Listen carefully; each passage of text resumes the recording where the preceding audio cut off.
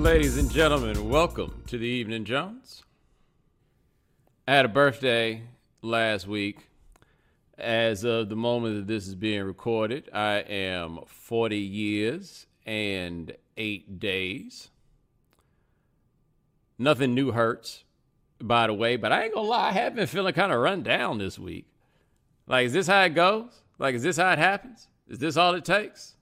You know what I'm saying? Like I remember 30 felt different than 29 and 364 days. It wasn't the same.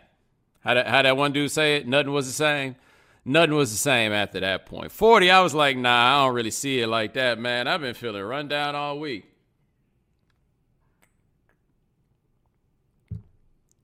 I don't know what that's all about. Like, if it's some kind of con or some kind of trick, or whatever it is, I got nothing for you on that. But the birthday was cool. Went out to Rhode Island, hung out at the beach. Got to be honest with you. Had never really thought of Rhode Island in those terms. I had, never thought at all, even for a moment, what was or was not in Rhode Island. Just never came up. Never did. So went out there, hung out on the beach, and I got to be honest with you. You know, I try to be sincere with you guys about, my life. And, I mean, we've been doing this podcast here now, for 9 years, you know? So a lot of y'all have been with me as, different things have changed or whatever. The homie Rod used to always make the point, come a long way from the massage chairs at the Brookstone. I used to go to the mall in Durham, and, back when it was TwitPic, before there was an Instagram or anything, you had to do TwitPic. Y'all remember TwitPic? Anyway, I used to, go TwitPic myself in the massage chairs. If my back was a little sore or whatever, I'd just go to the mall and get in the massage chair and just lay in that thing for extended periods of time. Nobody really knew who I was. You know what I'm saying? And so I just go in there and lay up. We don't come a long way from that. And I bring that up because I'm there in Rhode Island, and, between the pandemic and everything else, you dig, I had to do the beach, like y'all be doing. I mean, not all of y'all necessarily, but y'all be doing. Ain't no fancy chairs out there. You know what I'm saying? Ain't nobody bringing you refreshments. There's no fruit plate to order under those circumstances. Nope. Just throwing a towel down on the ground. That's it. I'll tell you something else. It's a little different about Rhode Island beaches versus the beaches that, through the course of time I have grown accustomed to, as many of you know.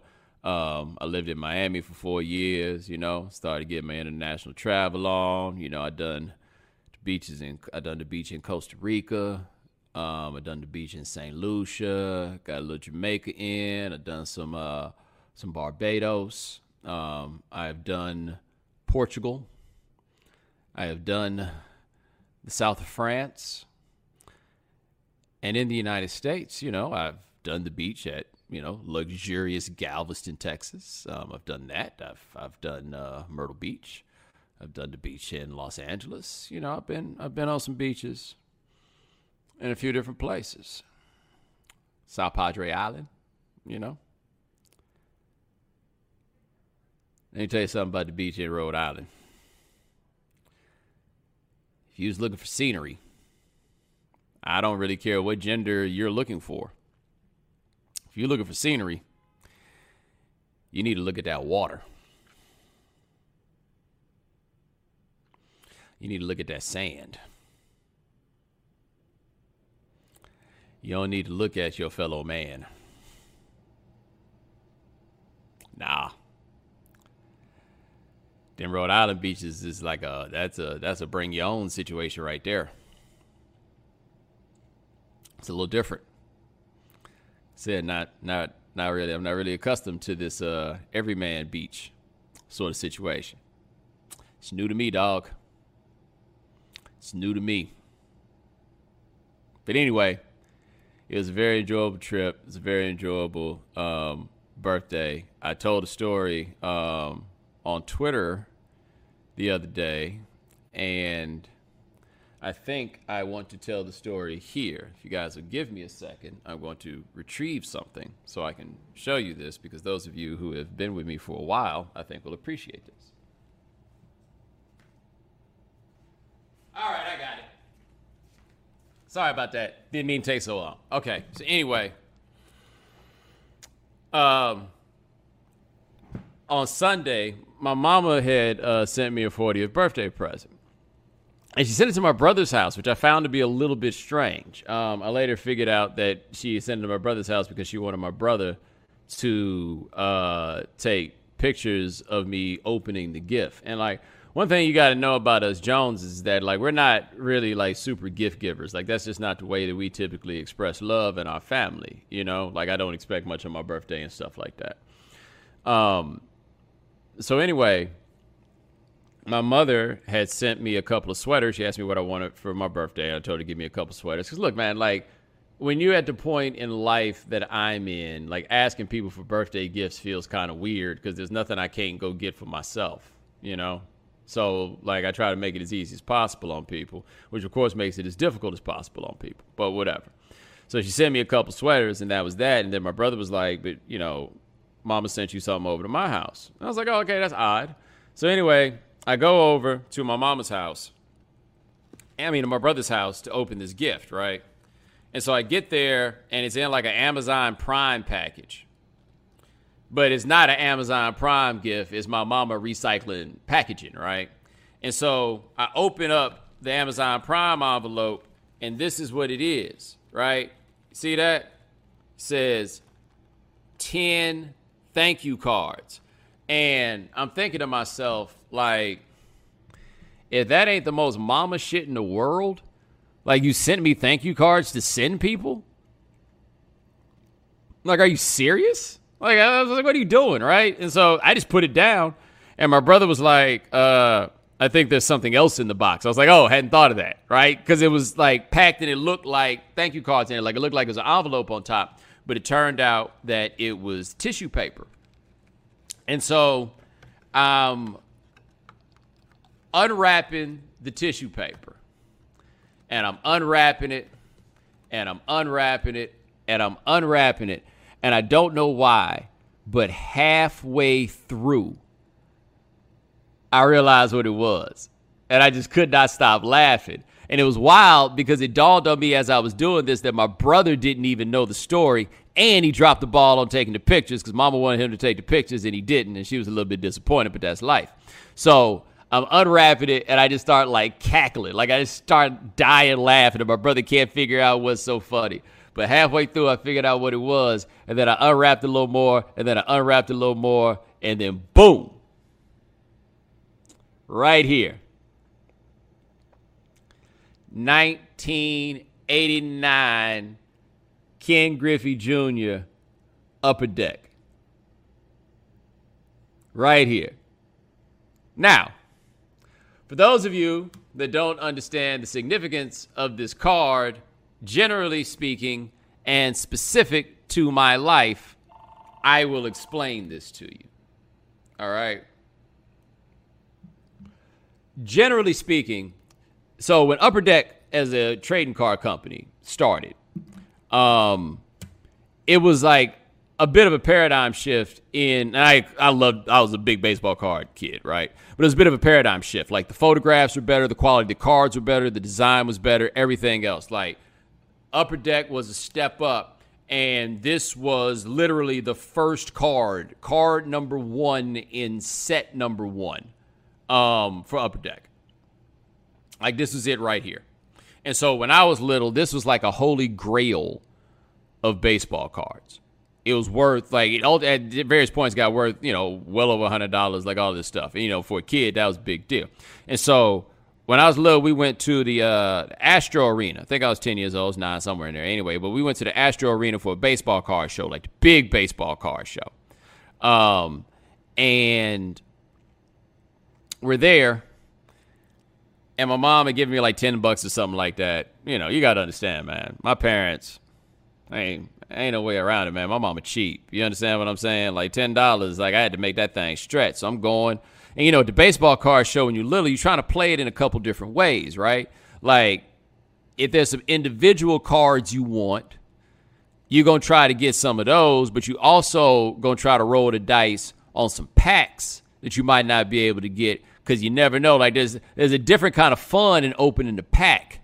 Like, you prefer to get it in the pack than you do want to. Like, it's almost like buying the card individual is giving up to a certain degree, right? So anyway, I was down. I think I was down to like $2. All right, I didn't have no money left, but somebody was selling this card right here, the Ken Griffey Jr. 1989 Upper Deck, right? Somebody was selling this card, I want to say, for $12. And I went and asked my mom if I could get $10 more so that I could get this card. And she told me no. She told me that was just too much money for a child my age to spend on a baseball card. All right, like I could live with that. Next thing I know, she over there buying the card for herself. Talk about, I like his smile or some shit like that. Yeah. So, you know, she went and bought the card herself. Dead in my face. Like, I'll admit it. I felt better about the idea about me not having the card when I thought there wasn't nobody gonna have the card. I didn't realize it would be riding home with me, but wouldn't be coming to my room. She ain't even collect baseball cards. I was heated. And so my daddy was always adamant that she was just going to give it to me one day, right? And you got to understand, man, my mama loved me to death, right? You know, like I'm her youngest child, all of that stuff. I still feel like, considering how good my grades were, like we shouldn't have really been arguing about this baseball card, right?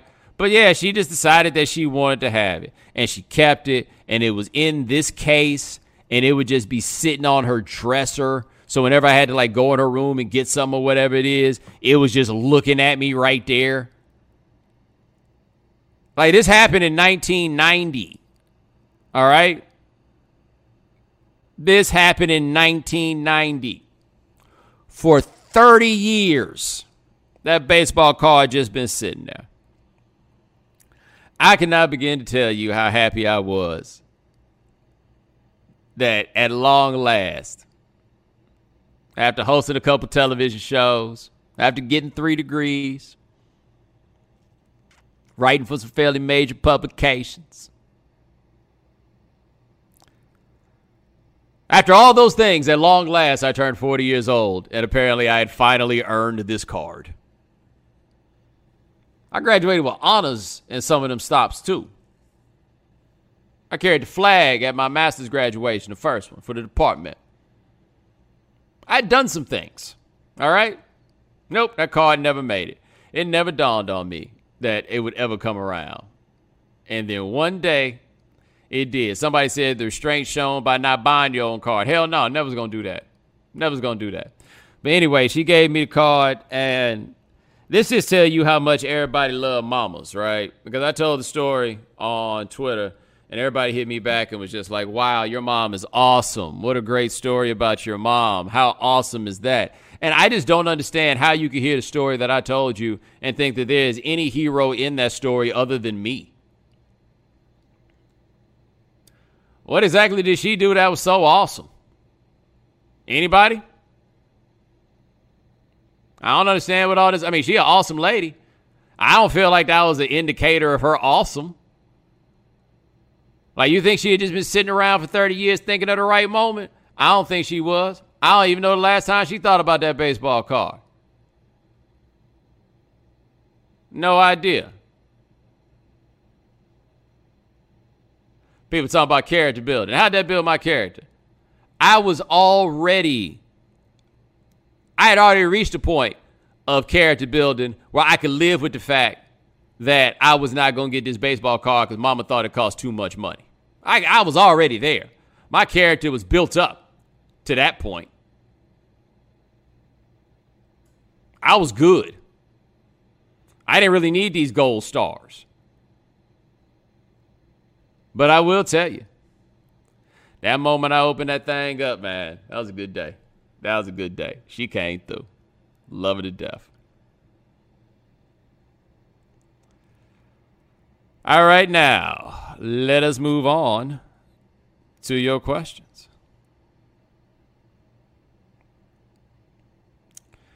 When you began getting more public recognition, someone from your past randomly tried to pitch you Shark Tank style on some great, not really business idea they wanted you to give money or name recognition to.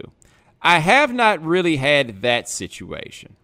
Like, I can't think of anybody that's like asked me to fund their operation.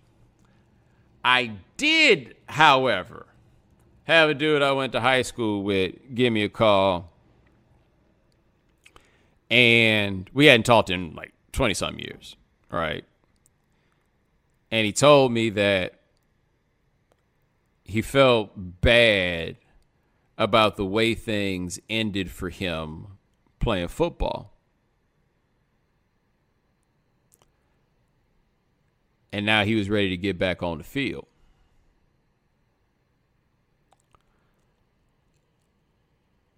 He didn't like the way it ended playing football in high school in 1994.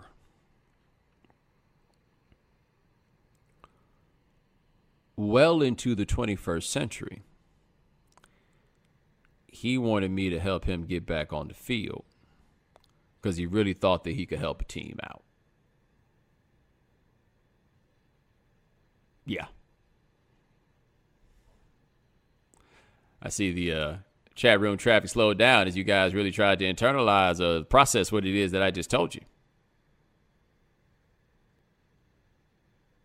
Yeah, man, that happened.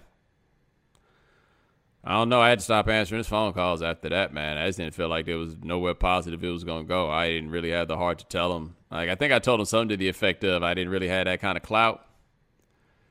But, you know.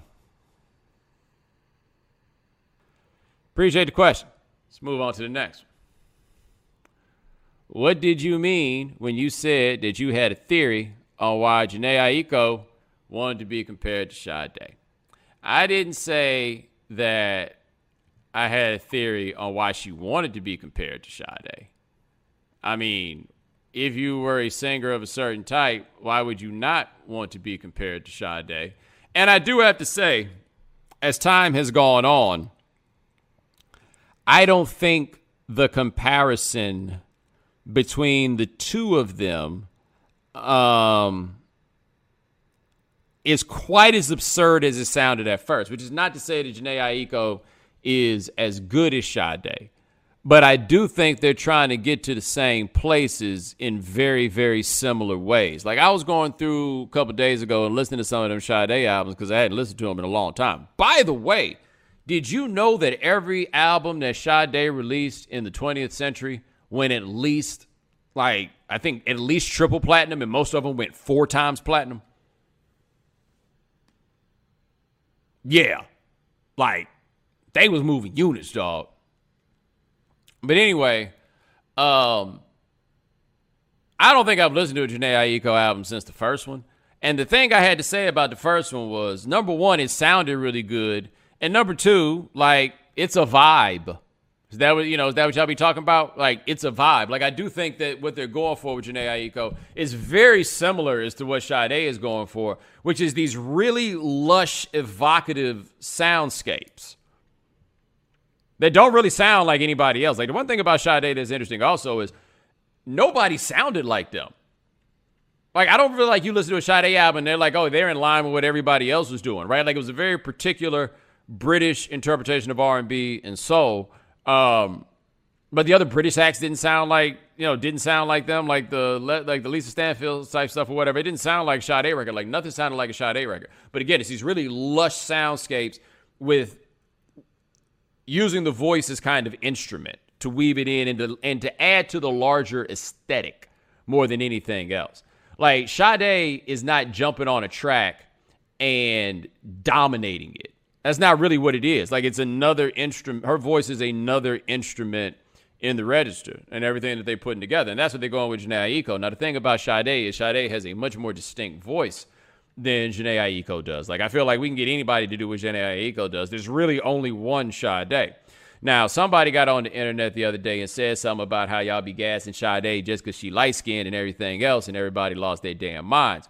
I don't know why people have such a hard time acknowledging the possibility that maybe, just maybe, a woman who looks like Sade in the 1980s, no less, is getting a little bit of a boost because of colorism. Right? It's not as though Sade is coasting on colorism necessarily. That would be ridiculous to say.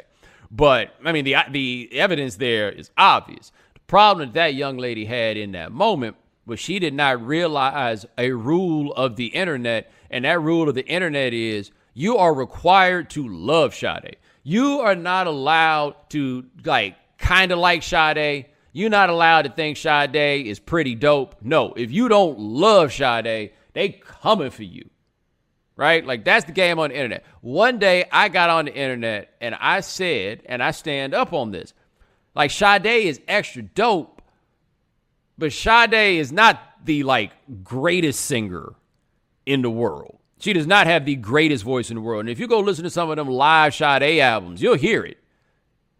Like, we're not talking about Tina Marie here. We're just not.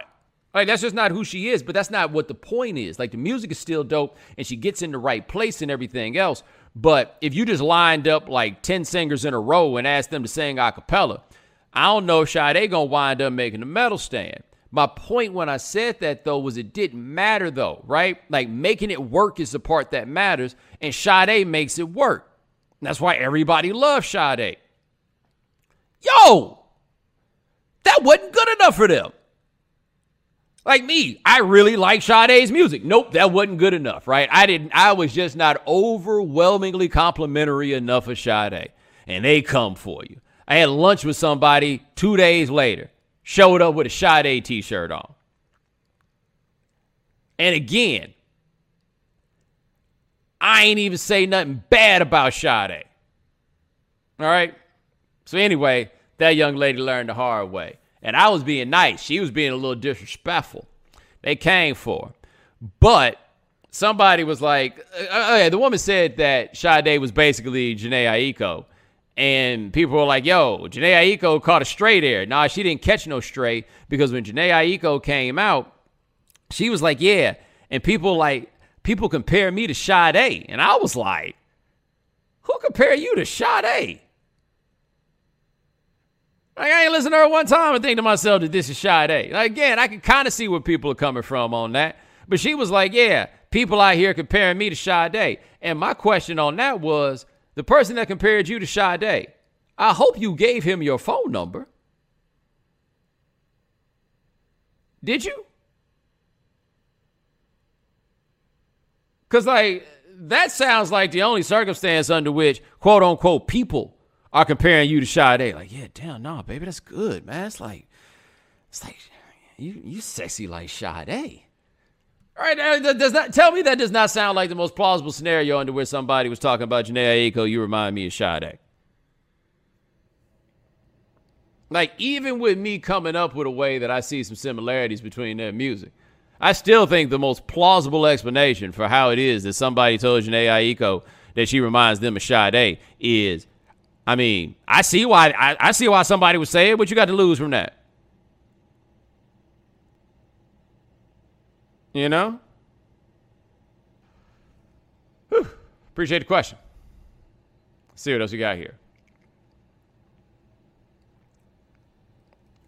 We got another Rachel Dolezal running around here.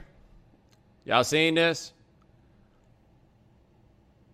So this is my question about the new Rachel, who is a professor at George Washington, who told the world today that she's been pretending to be black when it turns out that she is a Jewish woman from suburban Kansas City. And so I read her confession, And I was a little confused at it because I don't know anything about this woman. And she tried to make it way too artistic. Like, you just needed to tell on yourself. That was really the way that you needed to play it. And I came to learn that this woman was a tenured professor in, like, history or something like that. And after she got tenure, she decided to tell the world that she had been pretending to be a black person for quite a long time. And I've seen a few people's threads about, you know, either I got fooled or I knew there was something up, and so forth and so on. So the woman's name is Jessica Krug or Krug. I don't know which one it is. I think it's Krug, Krug. And she was claiming to be a Puerto Rican from the Bronx. And this is my question, okay?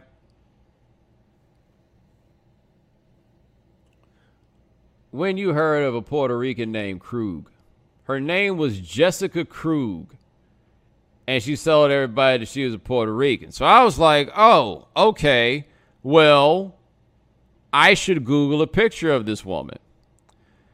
And I Googled a picture of this woman. And I am a little surprised that she got away with this for so long. Like with Rachel Dolezal, I could see how somebody got fooled by that. I didn't see how anybody got fooled by this. Like, she don't even seem like she be wearing braids.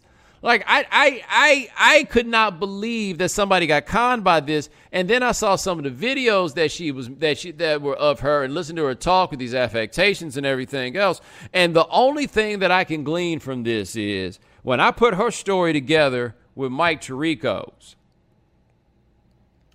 if you try hard enough and if you stand in a lie with enough conviction, apparently, you can be whatever the fuck you want. Like, the only way that this woman could sell people that she was like black or Puerto Rican or whatever her game was, the only way that I see it's possible that she could sell you on this is just through sheer force of will.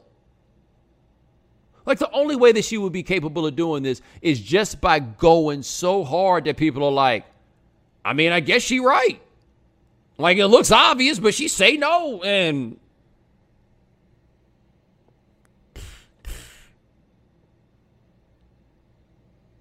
you know? And so I've seen the people pop up and say they got fooled. I've been seeing the people say that they had to apologize for defending her only to have it turn up that, you know, she was on something fraudulent. And I haven't seen that many of these, but it does appear to me that the people that were riding for her were dudes and the people that were a bit more suspicious were women.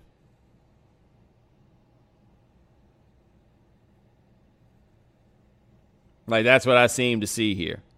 And it sounded like what happened was a lot of women had a lot to say about it, and a lot of dudes were telling them to pipe down and saying that they was haters. And apparently this woman seems to be, you know, some level of brilliant for what it's worth. But yeah, it do sound like it was the dudes that was on the plan with her. And, you know, hashtag trust black women, believe black women, whatever you want to do. They was like, yo, man, something don't smell right. And them dudes was like, nah, she kind of fine. I don't know if they were saying that, but I do know this, that whoever the dudes were that was trying to holler at her, good luck trying to come back to the sisters on the faculty. That's not going to work. Like, your attempts to date black women in academia are going to be a ticking time bomb until people find out that you was one of them. I done seen this game many, many times. Somebody here says you got to check the pic. You do need to check out the pic. Go give it a look. I just want to say this again. A woman named Krug, Jess, Jess, Jess Krug, Krug, had these people thinking she was a Puerto Rican from the Bronx.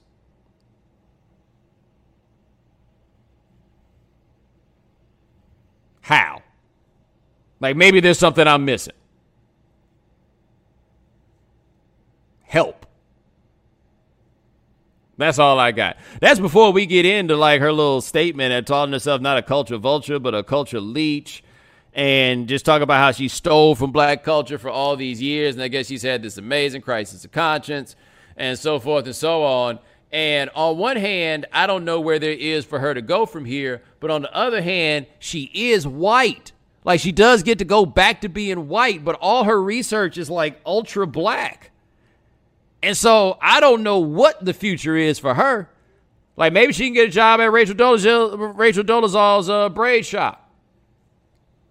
I ain't gonna lie, man. I looked at the Instagram page for Rachel Dolezal's braid shop. Hey, man, she went all in on this character. Her braid game seemed to be kind of strong. You might want to go check it out. And if you up there wherever she live, like, she making it happen. I understand if you got, like, a problem with her, you know what I'm saying, and don't like what she did. But is she still living in Spokane? Because if she is, I can't imagine there's another braid shop. You better go rock with the best.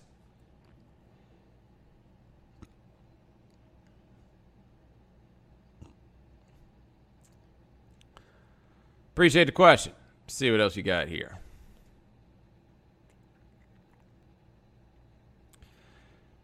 Did you ever run into Mason Betha while at CAU?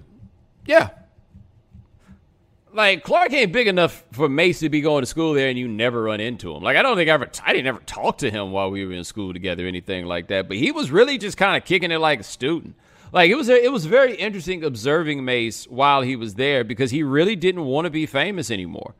Like, he wanted to be a dude on the yard, you know, and he had some homies, you know, from back at the crib who were there. But he just kind of wanted to be a dude on the yard. Like, a lot of people were actually, I recall, kind of turned off because they were, like, asking for autographs. And he's like, nah, man, I just go to school here. And he couldn't get them to understand that, like, he was trying to step away from what that life was. I did have some friends that took speech class with him, which in 1999 was the most hilarious thought in the world. But no, he was just kind of a dude. I mean, in no bad way, no good way. You know, he was just kind of a dude on the yard. Of course, you guys know that, you know, the last two times I saw Mase, well, the second to last time I saw Mase was not in college. It was at the Fontainebleau Hotel in Miami. Y'all may have heard this story. The time that Charlemagne's bodyguard ran him up out the restaurant. Yeah, I was there for that. And then I saw him later at the Clevelander. We just kind of talked. I think he told me he was living in San Diego at the time. Appreciate the question. Let me see what else you got here.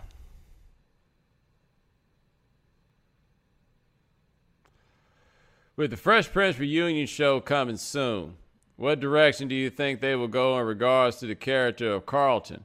He was already dyed-in-the-wool Republican as well as a fan of Trump. Yo, this is a great question, right? Because here's the thing about trying to let me send this out first because I want as many people as possible to hear me here. So they're doing like a dramatic version of the Fresh Prince. Like, do I have that right? That they're going to redo the Fresh Prince, but it's going to be a drama. And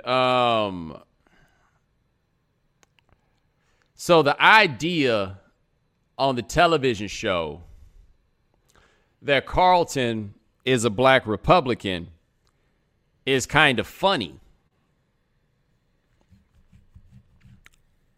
Not today. No, sirree, Bob. Not today. And so you're asking about he was already a dyed-in-the-wool Republican as well as a fan of Trump in the 90s, or will they just ignore it altogether? You can't. If you're going to do a dramatic version of the Fresh Prince, then Carlton, I don't see any way that Carlton in this day and age is either A, not having a like serious reckoning with where he is, or B, is not positioned as being on some level like really destructive. Like, that character, in the way he saw the world, was treated as harmless on the sitcom. Because it's a sitcom. It could be harmless. Don't nobody see the world that way now. No, sir. No, sir. So, no, if they're going to do it, they can't ignore it. That's not an option.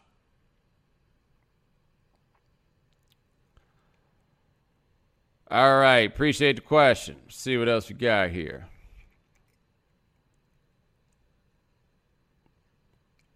And I'm actually going to say something interesting here, I think, without you asking a question, because I think it kind of gets to a larger point. And it's a point that honestly might take us all the way to the finish, but just something I want to run by you. Jay-Z and Pharrell put out a pretty big budget video. Like what? A week and a half ago? Something like that? Isn't it like it never happened?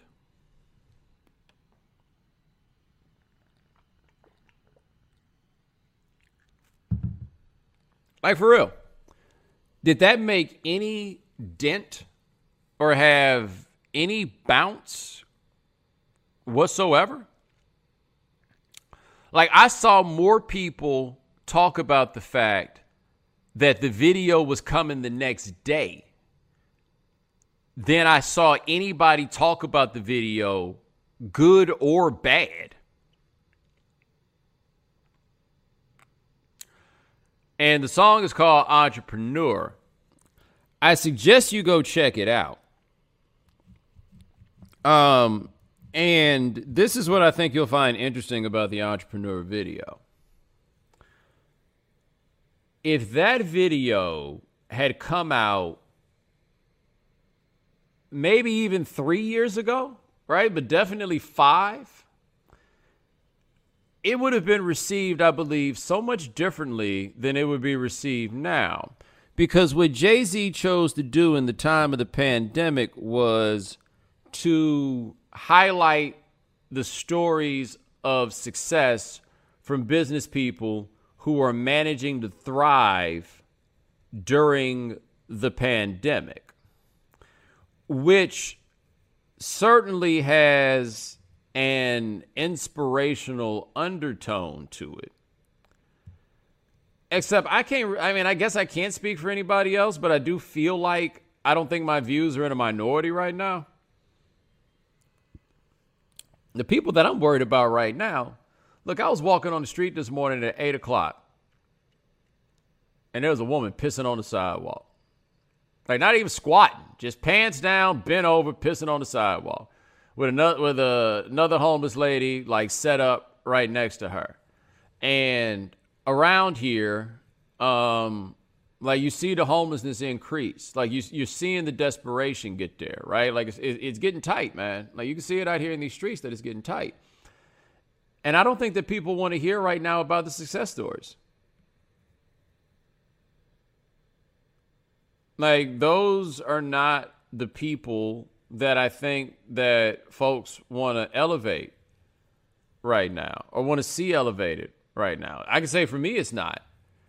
And it's not like Jay-Z has become a new person, but I do feel like he used to have a finger on the pulse of what inspired people. Even if it was like cynical and somewhat craven, he got it. I don't think he has it anymore. Like, it's past where he's at. It's past the things that he has done. Like, he's sitting at the crib watching Billions, seeing himself. Hey, man, streets ain't really rocking with that right now. You know, that's not where we are.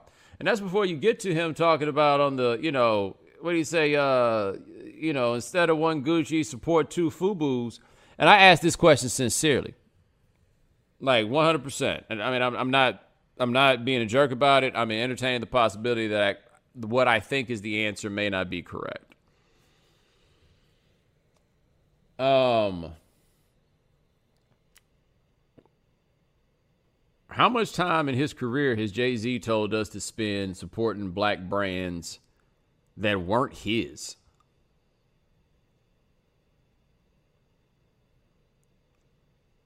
You know what I mean? Like, I feel like the only black brands that he ever encouraged us, like when FUBU was going on, he was out here explaining to us how he was stunting harder than that.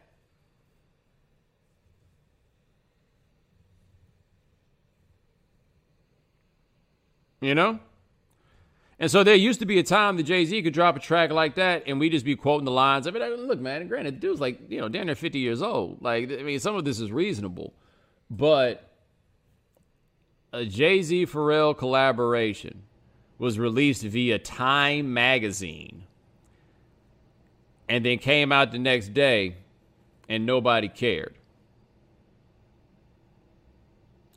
So my question for you is, who's supposed to be the person to come behind Jay-Z? Is there going to be somebody that takes that place, that mantle in the game?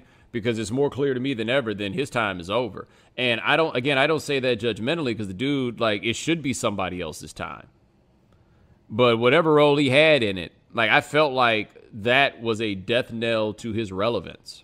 The fact that something like that could come out and people just kind of be like, I guess.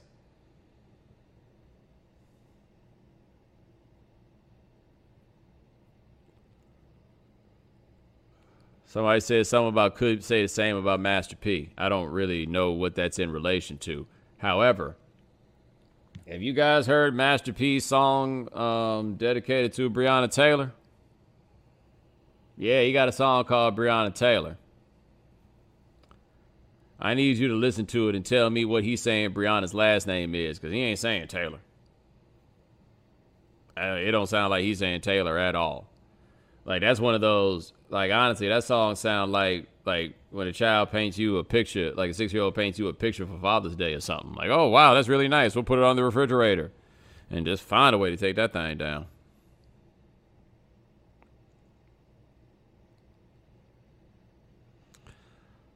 Appreciate the question. Let's see what we got here. Has the Griffey card gotten a chance to meet Emmy yet?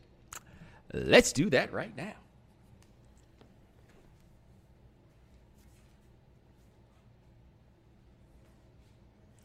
Have you guys met Emmy? This is Emmy. Say hi to Emmy. It's been a while since everybody's gotten to hang out with Emmy. You guys may be wondering, why do I call it Emmy? And the answer is very simple. Because I have an Emmy. I actually sometimes forget that I got an Emmy. Another thing on the list that I got before I got that damn baseball card. We had the first black president. It took 12 years after that for me to get a baseball card. But anyway, Emmy, meet Kenny. Kenny, meet Emmy. I just want to reiterate again. I got an Emmy before I got that baseball card. A whole ass Emmy. Like, this ain't no replica, dog. This thing, like, it's got weight to it. I got the box and everything.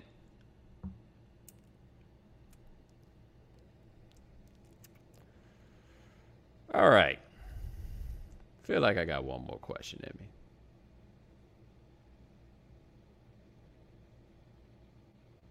Somebody in the chat room talking about lost our Emmy to Inside the NBA. Worked real hard on College Game Day just to lose to the Inside the NBA. Yeah, I'm hating. Sorry, buddy. I cannot relate. I cannot relate. This is my Emmy. This is my Kenny. Emmy, Kenny, Emmy, Kenny.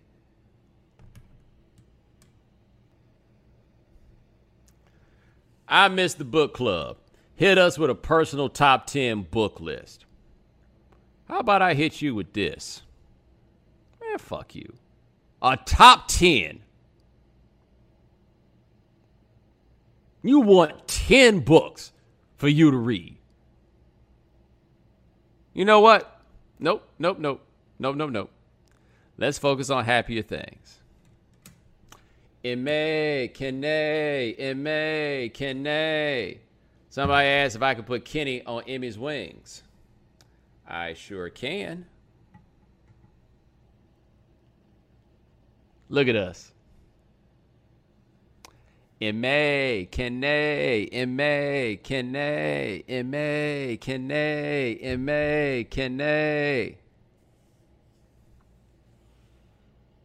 But ladies and gentlemen, thanks so much for joining us here on The Evening Jones. We try to do this thing about once a week. My man Lance Gilliam handles everything behind the scenes. Thank you, sir. Remember, if you cannot watch The Evening Jones live, subscribe to the podcast. Subscribe to the iTunes Store. Subscribe at Stitcher Radio. Check us out at SoundCloud. You can also find us at the Google Play Store. And I'll talk to you guys in a little while. Take it easy. M.A. Kene.